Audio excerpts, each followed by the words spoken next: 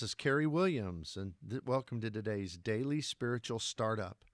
If you would take a moment to give us a review, preferably a 5-star review, and also subscribe to the channel. That helps the algorithm, helps us to find more listeners. Today I want to talk to you about holding to God's hand. My grandson loves to come to my house. Our place is kind of like a wonderland for a little bitty boy. We have several acres. We have a lot of toys, go-karts, things of that nature. We have a UTV that we ride him around on. We have a farm pond that's just stocked full of fish. There's always deer in the yard. And frankly, we spoil him. But when he comes, he's always, even though he's a little bitty boy, he always wants to be adventurous. He always tells me, I want to ride the John Deere Gator, or I want to ride the mower, or I want to ride sometimes even the tractor. Now he'll get on the Gator with me all day and ride around.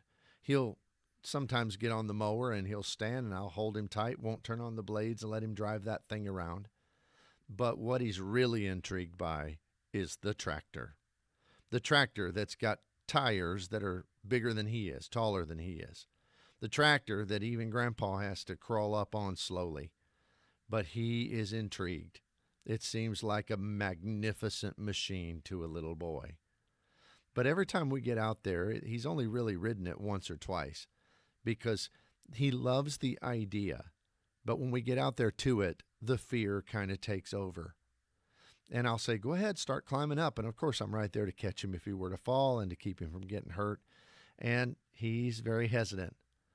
And then he'll say, help me. And so I'll kind of lift him up and help him. And then, he's still very nervous. And you can tell he's battling his inner demons wanting to do that, but still filled with fear in a way. But after we get going, he'll enjoy it. But then when I get down, he'll get scared again.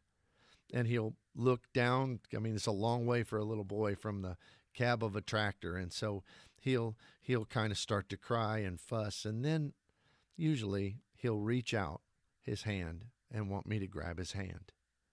You see, when we're in difficult times in life, that hand, holding on to the hand of someone who's got the power and got the strength to see us through, is very, very beneficial.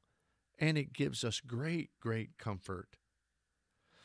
There's a poem that says, of all the prizes that earth can give, this is the best, to find thee, Lord, a living presence near, and in thee rest.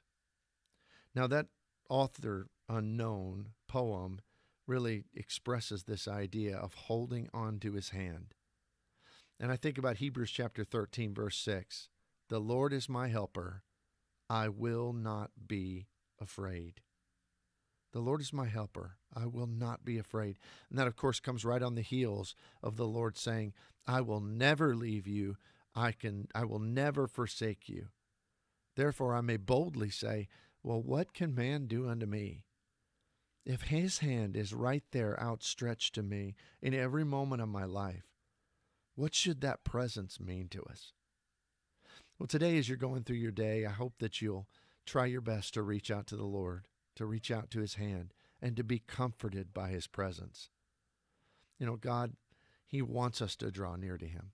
It really is all about relationships. Even the commandments are all about relationship. Jesus said, if you love me, you'll keep my commandments. That's about relationship. In Deuteronomy chapter 8, he said, why did I allow you to wander in the wilderness? To test you, to know what is in your heart, whether you'd keep his commandments. You see, the commandments are even all about our heart. He wants our heart. He wants us to trust him. He wants us to find our stronghold, our security, our comfort in him. So today, reach out to the Lord in prayer, through your Bible. Reach out to the Lord and take comfort from his hand. Hope you have a great day in the Lord. We'll see you here next time.